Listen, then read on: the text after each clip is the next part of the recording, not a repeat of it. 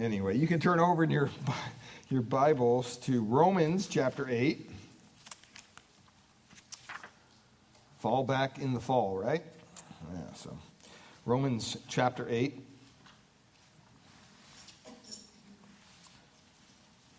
And last week we finished off a little section of Scripture, almost finished it off. We didn't get through verse 17, but a little series called Blessed Assurance. And we were talking about some important truths that we saw there in God's Word.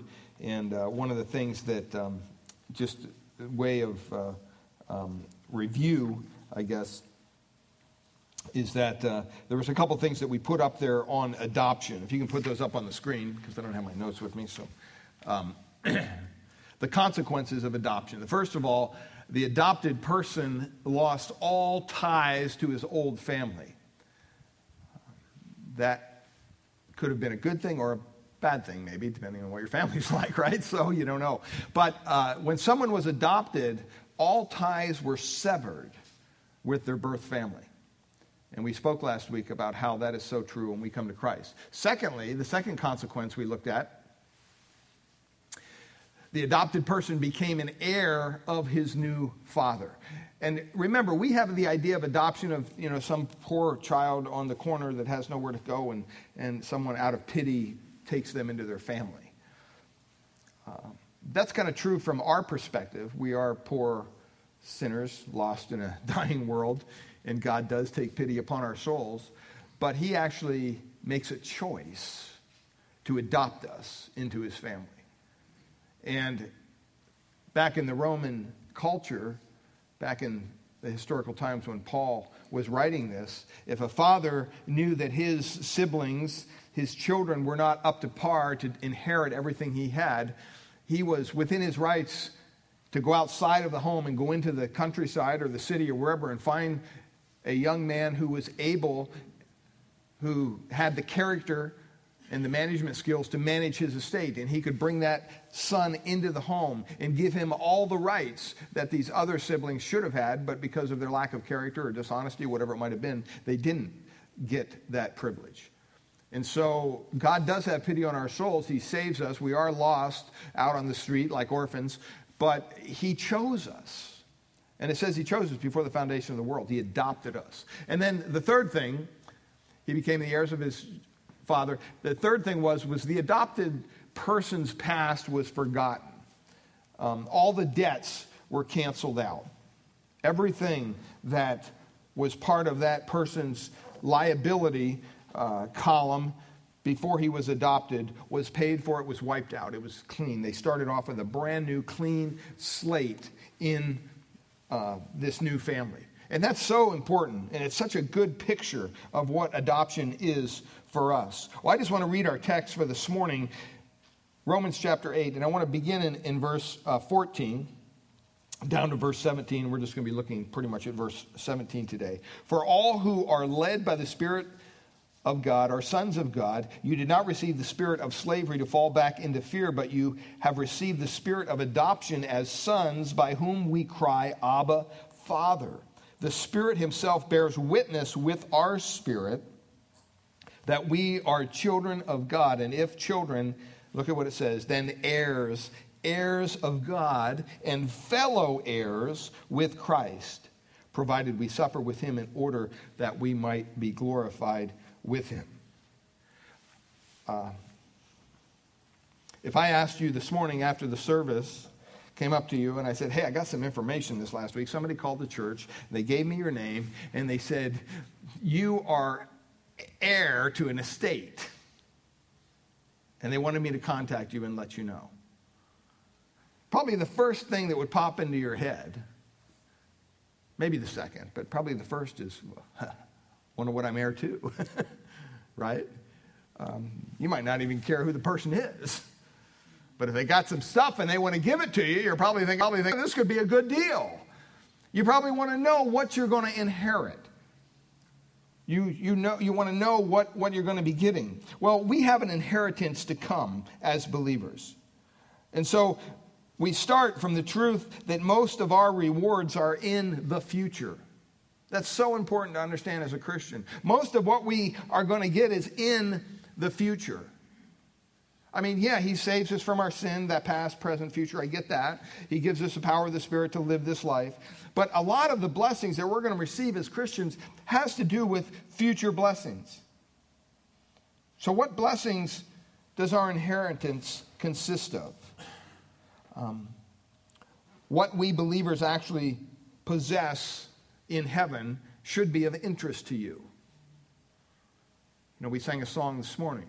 Whom have I, what? In heaven, but you. Okay? There are a number of things that you might consider lesser things. And then there's really one of the greatest things of all. The first thing, the heavenly home. The first thing that comes to mind in the promise of the heavenly home is that Jesus made a promise to his disciples just before his arrest and his crucifixion. And he said in John 14, 1-3, do not let your hearts be troubled. Trust in God. Trust also in me, Jesus said. In my Father's house are many rooms. If it were not so, I would have told you. I'm going there to prepare a place for you. And if I go and prepare a place for you, I will come back and take you to be with me, that you also may be where I am. I don't know about you, but that should cause a little bit of excitement in your heart if you're a believer here this morning. That Jesus himself is preparing a place for you. I mean, that's pretty incredible. The gentlemen across the street from us are rebuilding their house. And it's kind of exciting. You know, you see them tear the old house down, and now they're rebuilding this bigger house. And every day you see different structures going up, different walls going up, electricians and plumbers and all kinds of contractors going there.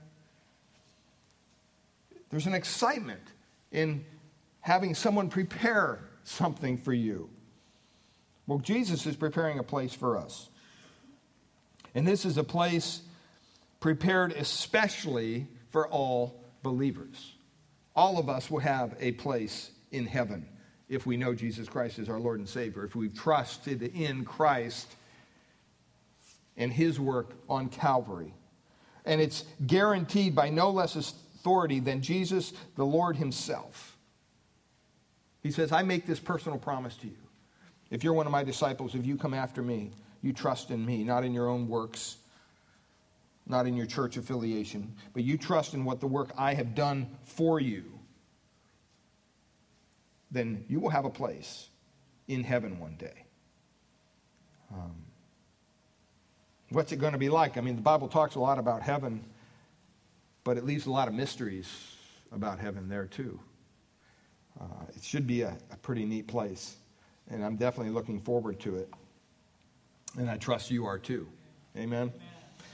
Well, secondly, not only just a heavenly home, but also a heavenly banquet. I mean, who doesn't like food, right? I mean, come on. In several parables, the Lord spoke of this heavenly banquet to which we're invited as his guests. In one story, he told of a great wedding supper into which many were invited who later refused to come, and how the master sent to unexpected places to find guests. Turn over to Matthew 22. Matthew 22.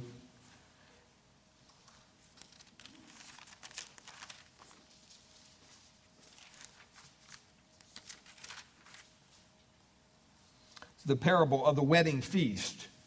And these were parables that Jesus used to teach spiritual truth. And it says there in verse 1 of Matthew 22, and again Jesus spoke to them in parables, saying, the kingdom of heaven will be compared to a king who gave a wedding feast for his son, and sent his servants to call those who were invited to the wedding feast. But they would not come. Again, he sent other servants, saying, tell those who are invited, see, I have prepared my dinner. My oxen, my fat calves have been slaughtered, and everything is ready. Come to the wedding feast. But they paid no attention, and they went off, one to his farm, another to his business. What was their problem? Their priorities were wrong, right? They had a problem with priorities. A lot of us today, we have a problem with priorities.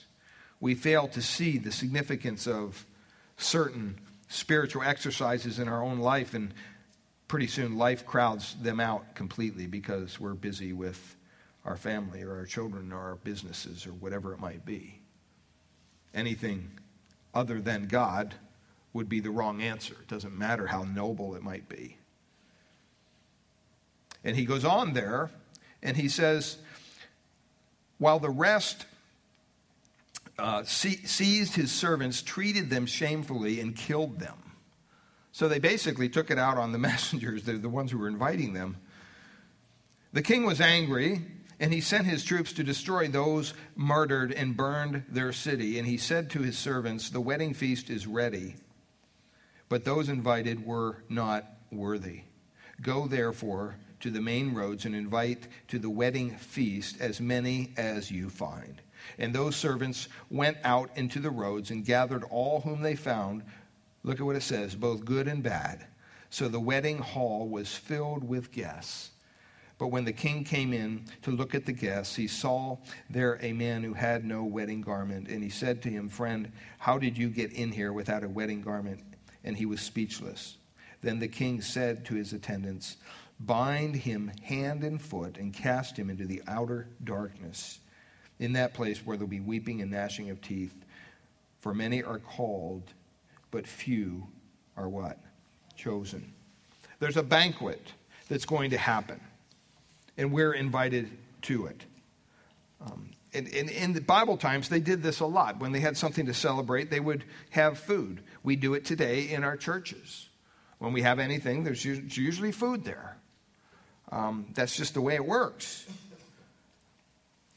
And so these stories of these parables of this wedding feast really present our inheritance as a joy and a secure fellowship. Those who are chosen are going to be there. Nobody's going to be able to slip in under God's radar at the last moment or something like that. And there's only one door to that banquet, and that's through his Son, the Lord Jesus Christ. You know, we have to be reminded of that. And so you have this banquet. Thirdly, you also have something that's pretty unique. We're going to rule with Christ. Another feature of our inheritance is that we will rule with Jesus in his kingdom. There's some difference among Bible scholars as to whether this refers to the earthly rule of with Christ in some present age, whatever. But I don't want to get into the weeds here. I believe literally in what it says. But the thing you need to understand, there's no doubt that some important authority is going to happen. As a matter of fact, in 2 Timothy chapter 2, verse 12, Paul told Timothy, if we endure, we will also what? Reign with him, it says in 2:12. We will reign with him. I mean, can you imagine that? Reigning with Christ? Ruling with Christ? What an incredible thing one day. And so we see that this is something that is promised to us.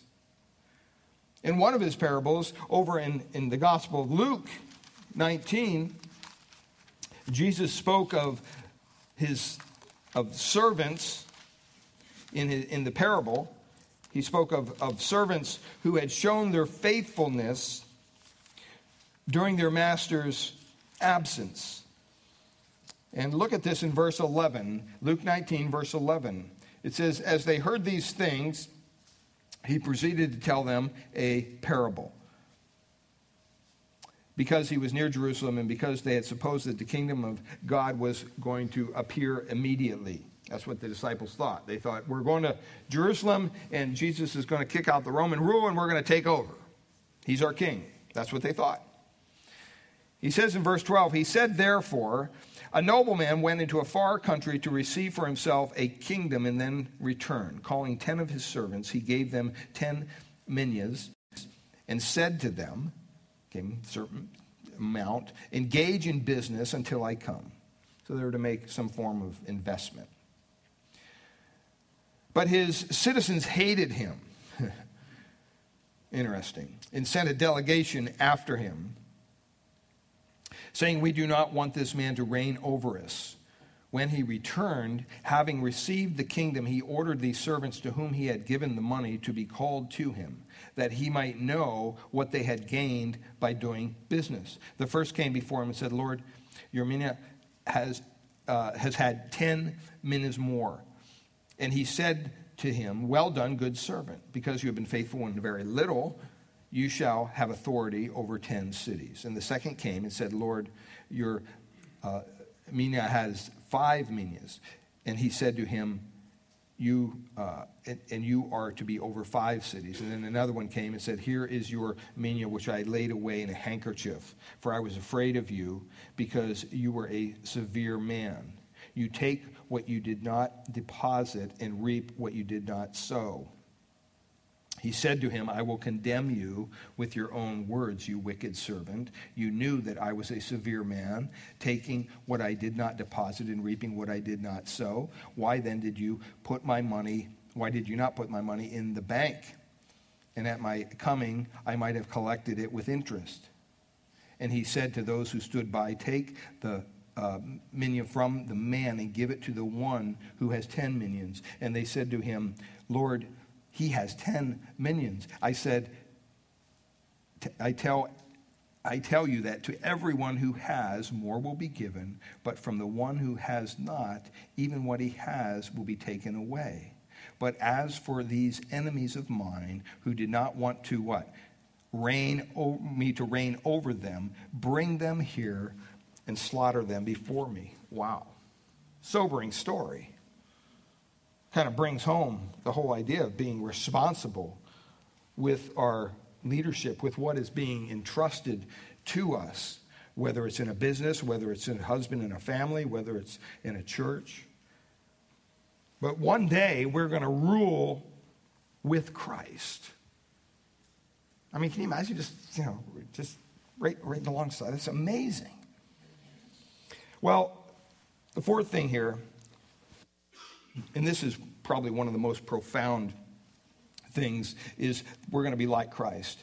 One of the most promised blessings, which means a great deal to us, should as believers, is that we will be made like Jesus himself, the Bible says. John writes about this in his first letter, using language similar to what Paul writes here in Romans. In 1 John chapter 3, verses 1 to 2, he says, "Dear friends, we are now children of God, and what we will be has not been made known. For we will know that when he appears, we shall be like him, for we shall see him as he is."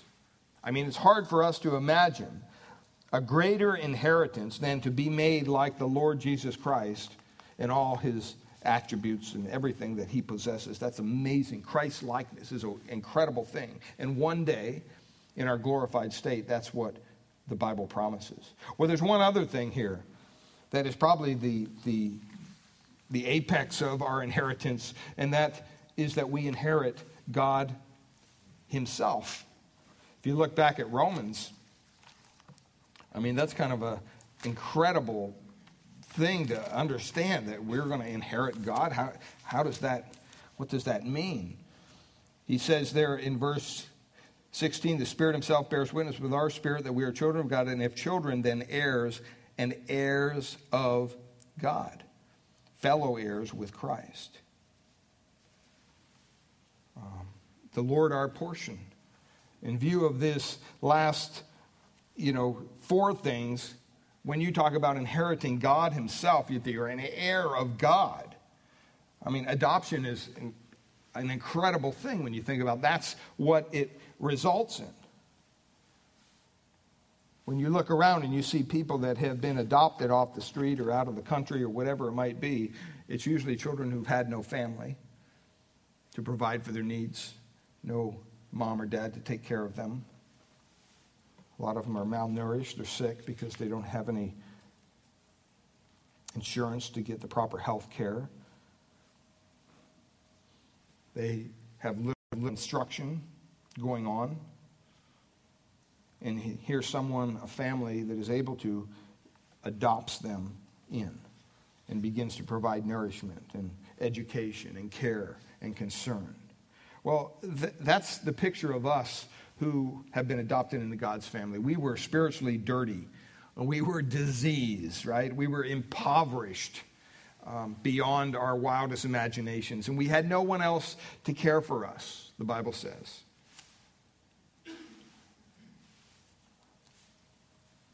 We were in deliberate, you might say, rebellion against God. But one day he showed up. And he chose to love us. He chose to clean us up, to remove our rags. He clothed us in the righteousness of his Son, the Lord Jesus Christ. He fed us with the nourishment that comes from God's word. And he guides us through the power of his Spirit in paths of righteousness and wisdom each and every day. He brought us literally into his family, the Bible says. And now we have brothers and sisters in the body of Christ that we can share our burdens with. We're not by ourselves. We're not alone. See, that's one thing that's very harmful to any church, is a lack of transparency. You know, the one thing that I never would want our congregation to become is a congregation where there's no transparency, where everybody just comes and pastes their little happy Jesus smile on every Sunday. How you doing? Oh, fine. How you doing? You know, and you do your little thing, and then you go home, back to your depressive state of being, whatever that might be, with all the cares and concerns of the world raining down upon you, without ever thinking that you might be able to relate to another brother or sister in Christ some of the burdens that you're carrying, and they could actually help you through that time, because maybe they walked in those same shoes as you are now walking.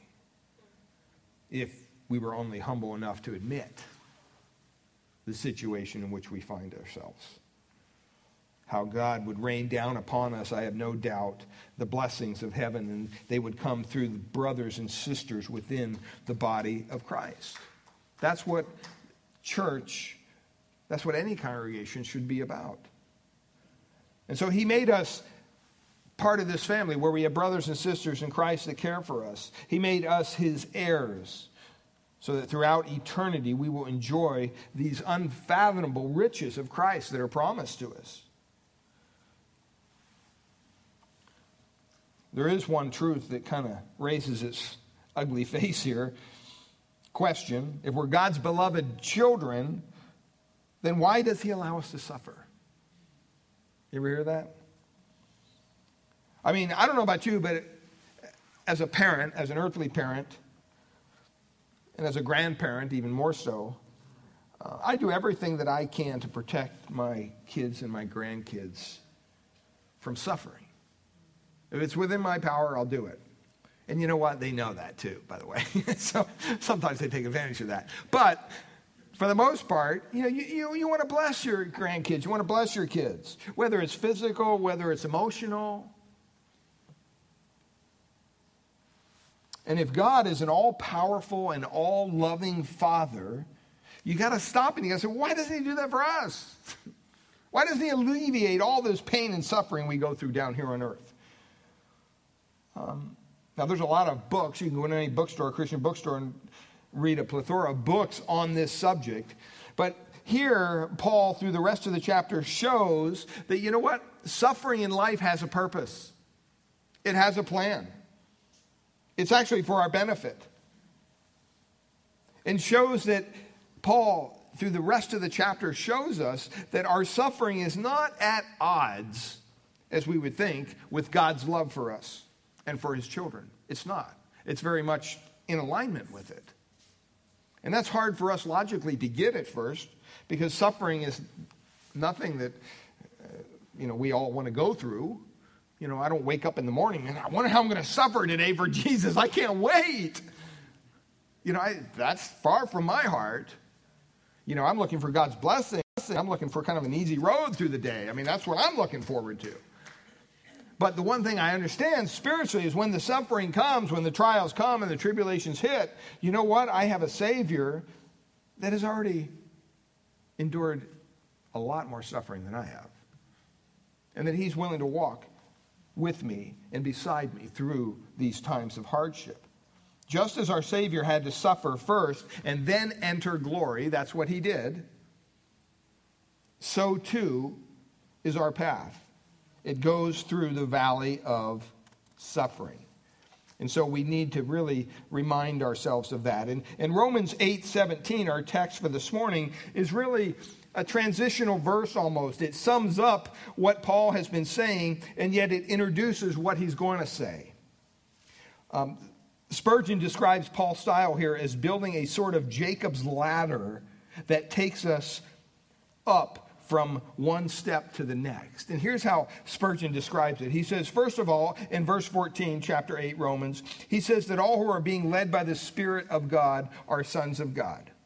And we saw that in the context when we studied that. That it's important that the Spirit is leading us and guiding us. Life choices. And to kill our sin. To die daily to the sin that we know resides within our hearts. And if the Holy Spirit is prompting us and enabling us to fight against the sin that we see, it's evidence that you should assure yourself that you are a child of God. And then he says the next step up the ladder is that you are a child of God. And if you are a child of God, then you are an heir.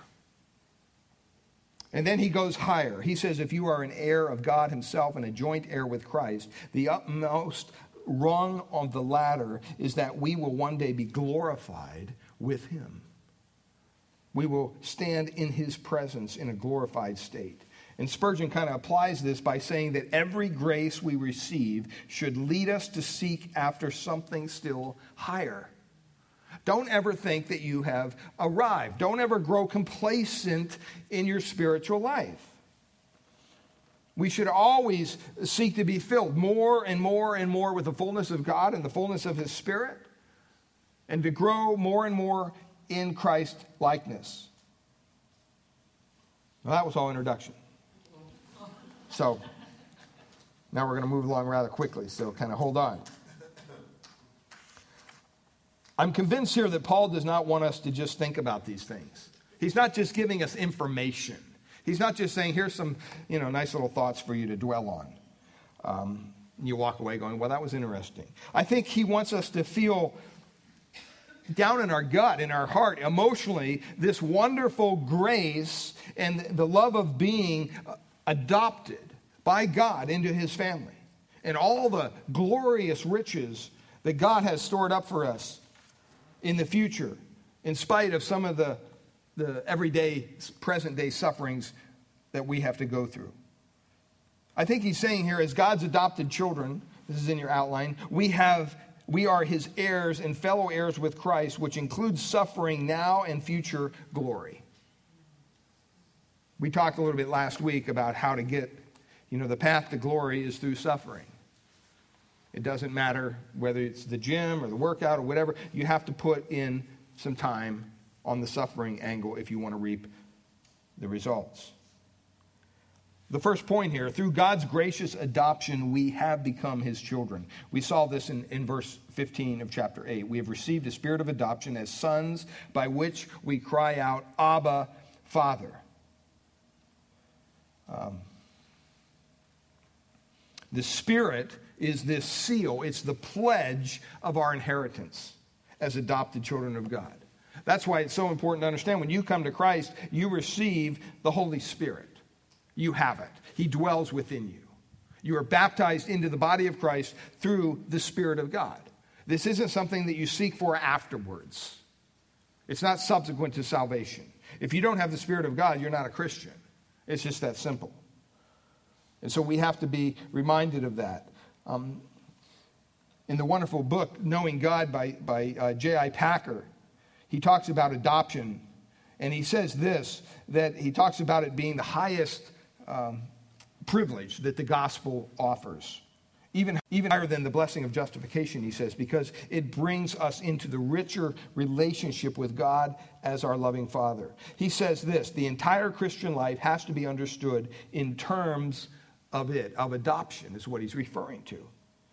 And he goes on and he illustrates in his book there from the Sermon on the Mount, as Jesus so wonderfully taught. And he shares how adoption is the basis of Christian conduct as we imitate the Father.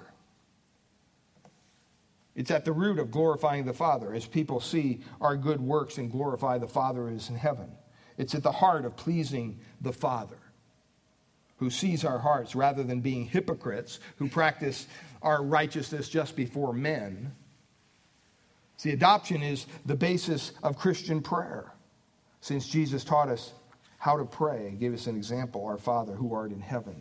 See, adoption is also the basis of a life of faith, because we have to learn to trust the Father to provide our needs and not just ourselves. And he kind of elaborates how adoption gives us deep insights into 5 other matters. He says it shows us the greatness of God, God's grace and love. It shows us the glory of the Christian hope, the ministry of the Holy Spirit, the meaning and motives of what the Puritans called gospel holiness, and the clue we need to see our way through the problem of assurance. So you got to stop and you ask yourself, does the doctrine of God's gracious adoption of you as his child make your heart well up with thanksgiving and joy as you realize all that the Father's done for you on your behalf? I mean, he handpicked you out of the gutter of sin. He cleaned you up. He clothed you with the perfect righteousness of his Son, the Lord Jesus Christ. And he lovingly brought you into his family as his child, where you enjoy all these unfathomable riches of his grace, both now and forevermore, eternity. I mean, if you meditate on that truth every day, that will give you the strength to resist sin and give you the grace to endure the trials that you're dealing with in your Christian life. But first of all, you have to make sure that you're his child. The Bible is very clear of that. Because by nature, our sin causes us to be what? Children of wrath. We talked about this a couple of weeks ago. We're not all children of God. That's universalism. The Bible doesn't teach that. How do we become a child of God? Paul explains in Galatians chapter 3, verse 26, he says, "For you are all sons of God through faith in Christ Jesus." He doesn't say you are all sons of God through faith in Grace Bible Church or the Methodist Church or the Baptist Church or the Catholic Church. He doesn't say that. He says it's through faith in Christ Jesus. In other words, instead of trusting in yourselves and your good works, and no doubt you have some because we all have some good works, according to the world's standard, not God's. Instead of trusting in yourself and your good works to get you into heaven, you put your faith, your trust in Christ and in his work, who died to pay the penalty of sin for everyone who believes in him. I mean, what a wonderful opportunity to come to God through faith through Christ. Unless you boast in your faith. Some people find themselves boasting in their faith. Keep in mind that faith itself is from the Lord. It's a gift from the Lord. Paul writes in Ephesians chapter 1, verses 5 to 6, he says, "In love he predestined us to the adoption as sons through Christ Jesus to himself, according to the kind intention of his will, to the praise of the glory of his grace, which he freely bestowed on us in the beloved." If by God's grace through faith in Christ you are a child of God, then you are part of his family. You have been adopted into his family. Secondly, as God's children, we become heirs. We become heirs.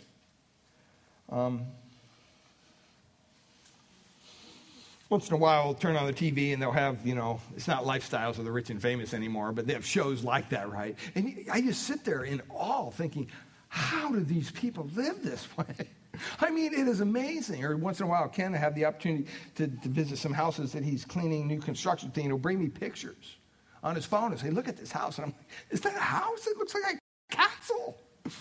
He goes, "Yeah." He goes, "We go to clean it. We need blueprints to get around. I mean, we get lost. I mean, it's just amazing." And I'm thinking, wow. Do you ever sit around and just think, well, I wonder what that'd be like? Not in a covetous way, but just in a fun way. And you stop and you think of some of the wealthy families in our country. And you stop and think, boy, I wonder what it'd be like to be an heir to their fortune. And then reality hits, and you start to read some of their stories.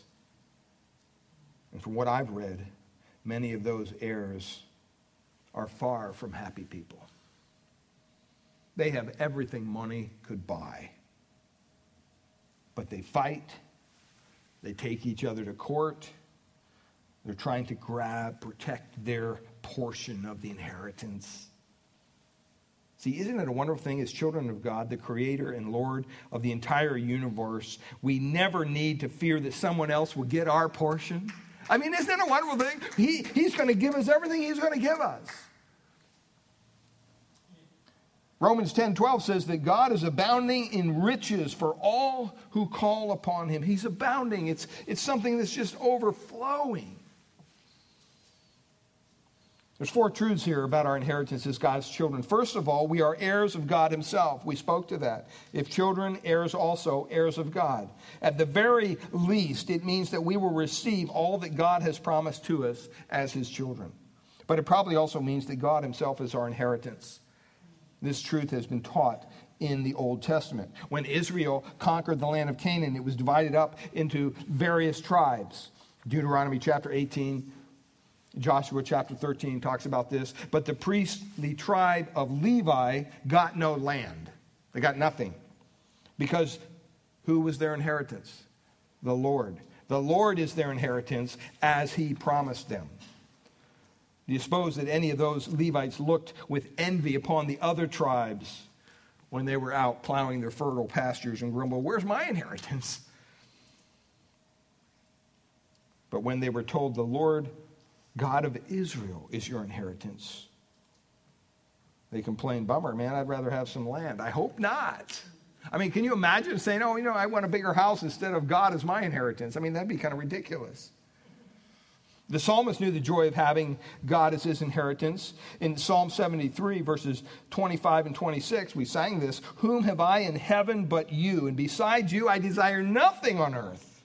My flesh and my heart may fail, but what? God is the strength of my heart and my portion forever. The prophet Jeremiah also knew this wonderful truth. He had witnessed the awful destruction of Jerusalem by the Babylonians, along with the slaughter of many of the people and the deportation into slavery by many others.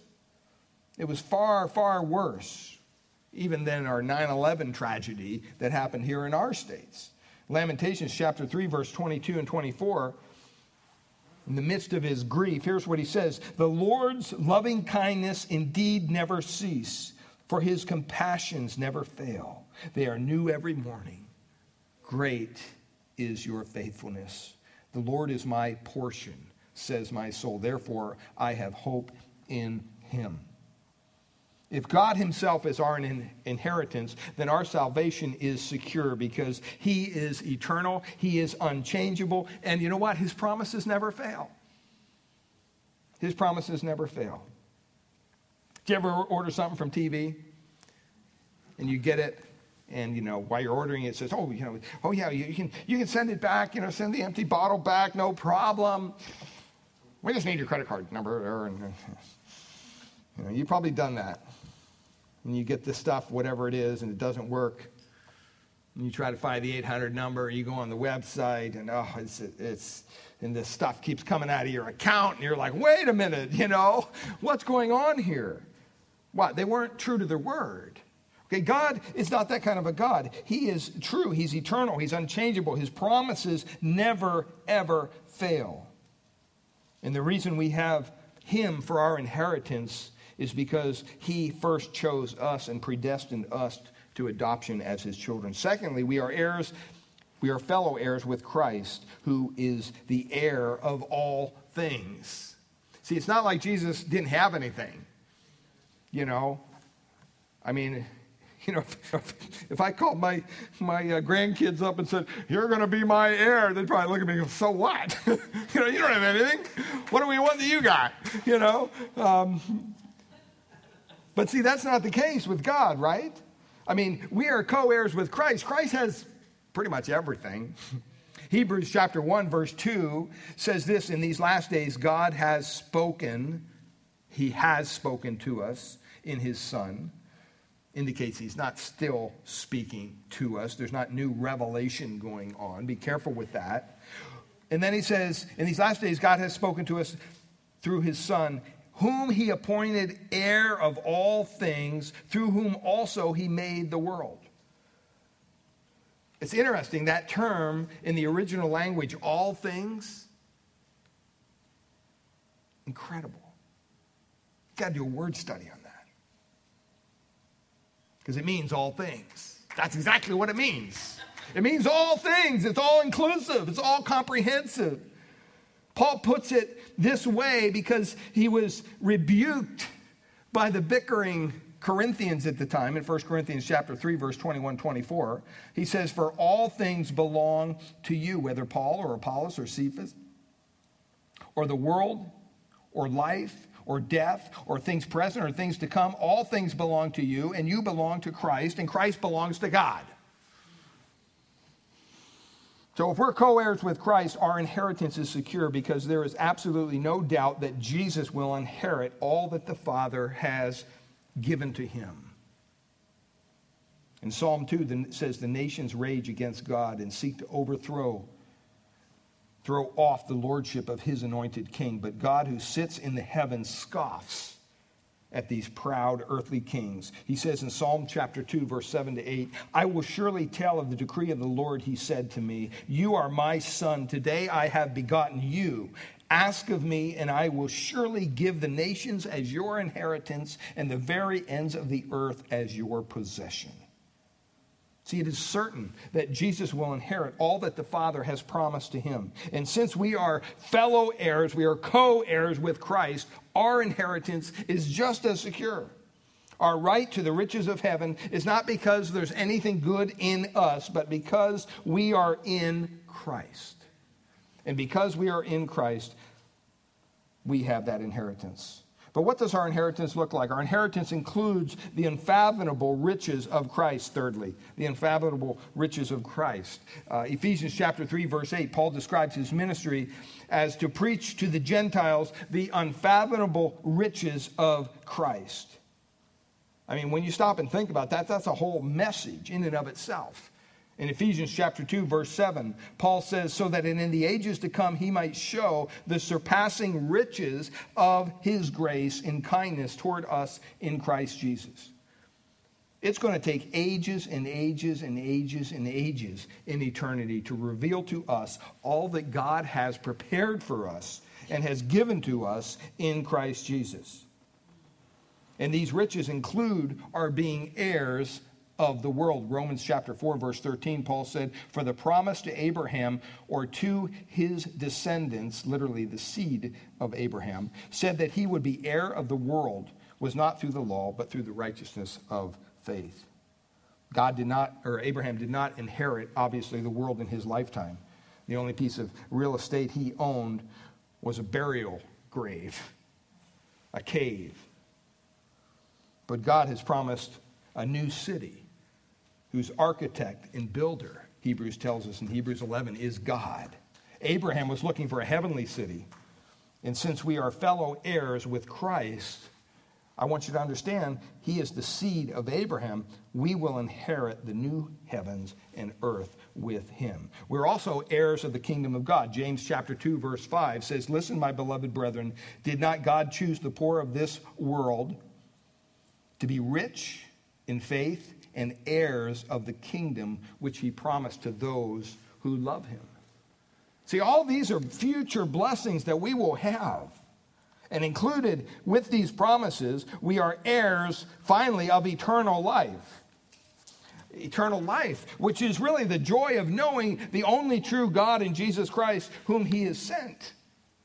Titus chapter 3, Paul says this in verses 4-7, but when the kindness of God our Savior and his love for mankind appeared, it says he saved us, not on the basis of deeds, which we have done in righteousness, but according to his mercy, by the washing of regeneration and the renewing by the Holy Spirit, whom he poured out upon us richly through Jesus Christ our Savior, so that being justified, declared righteous by his grace, we would be made heirs according to the hope of eternal life.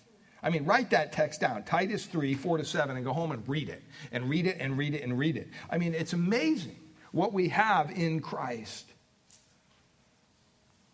Well, the fact that we are heirs of God, we're also fellow heirs with Christ, makes our salvation absolutely certain. In Galatians 3:29, Paul says, if you belong to Christ, then you are Abraham's descendant according to the promise. And who made the promise? God, who cannot lie.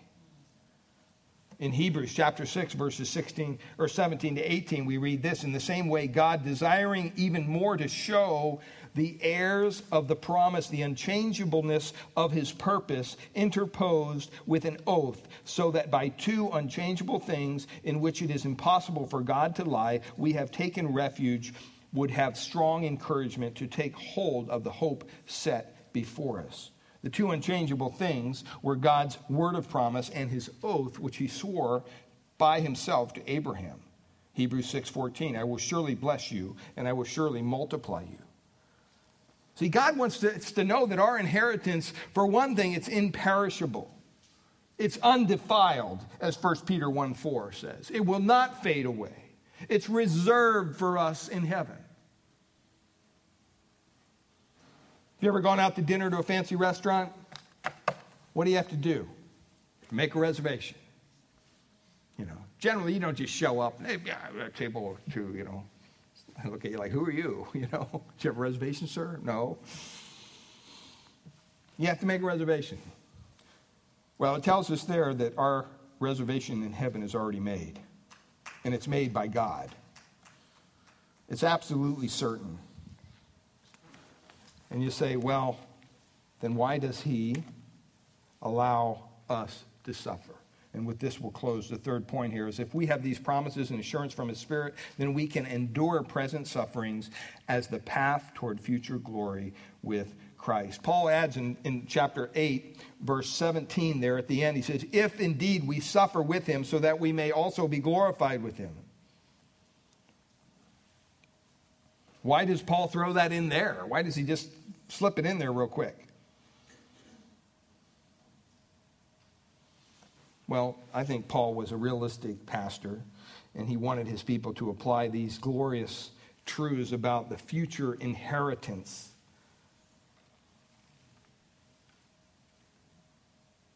to the present reality in their lives as they lived in a fallen and hurting and sinful world.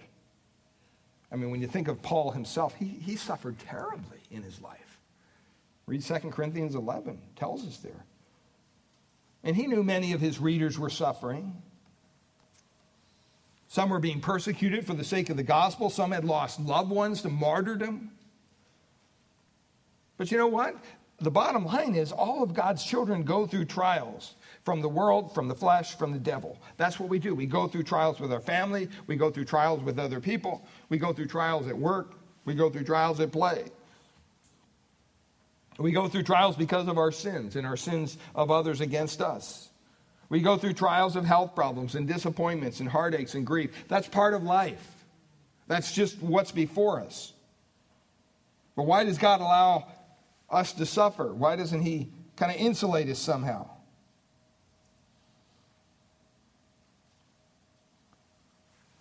If Jesus, God's beloved Son, in whom he was well pleased, had to suffer before entering glory,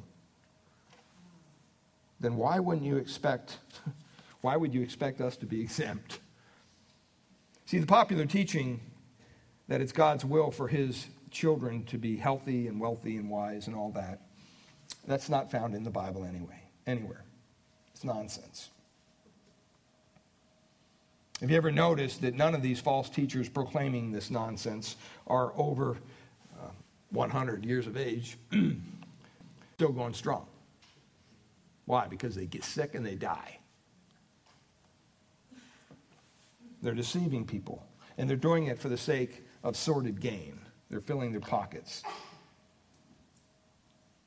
Also, if you think about this, if Jesus himself, who was sinless, learned obedience through the things that he suffered, that's what Hebrews 5:8 tells us, then why in the world would we think that we wouldn't have to do something like that? It's not going to be an easier course for us. God disciplines all of his children so that we might share in his holiness, preparing us one day for that glory that awaits us. Someone put it this way: where there are no cares, there will generally be no prayers.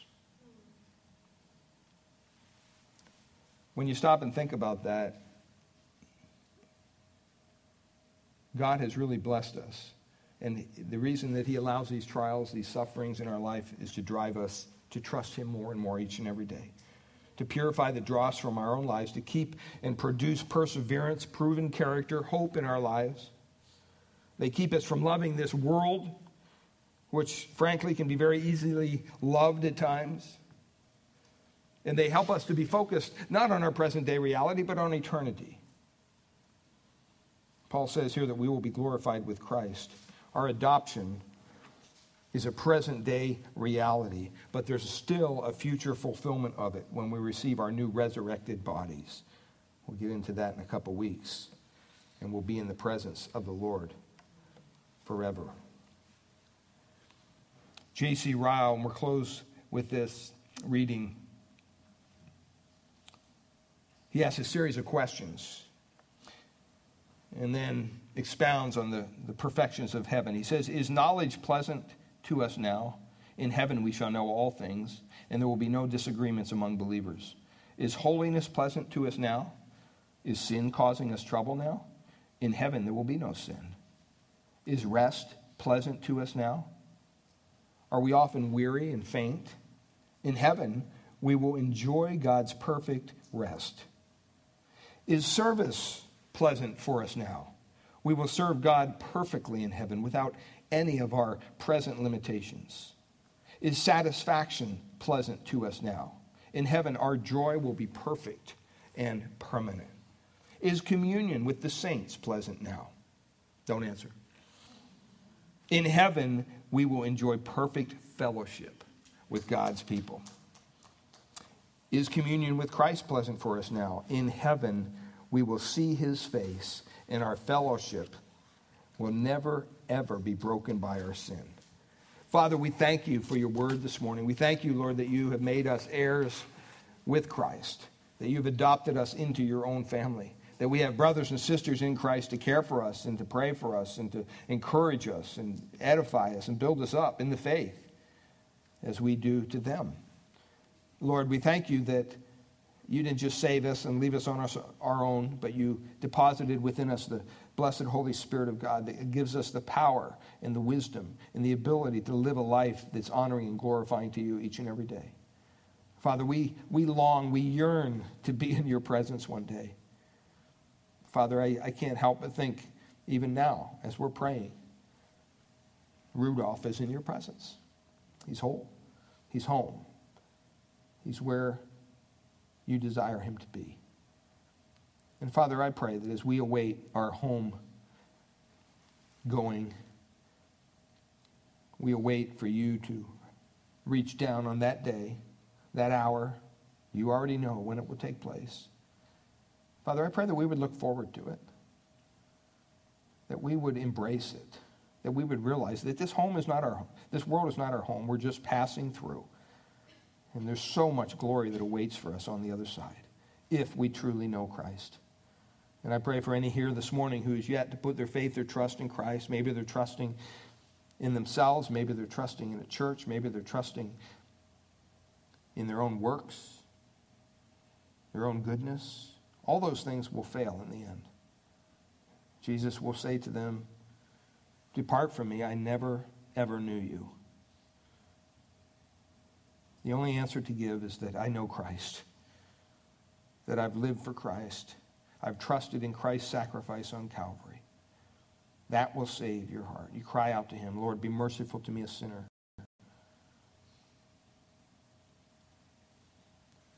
Help me, even in my unbelief, Lord.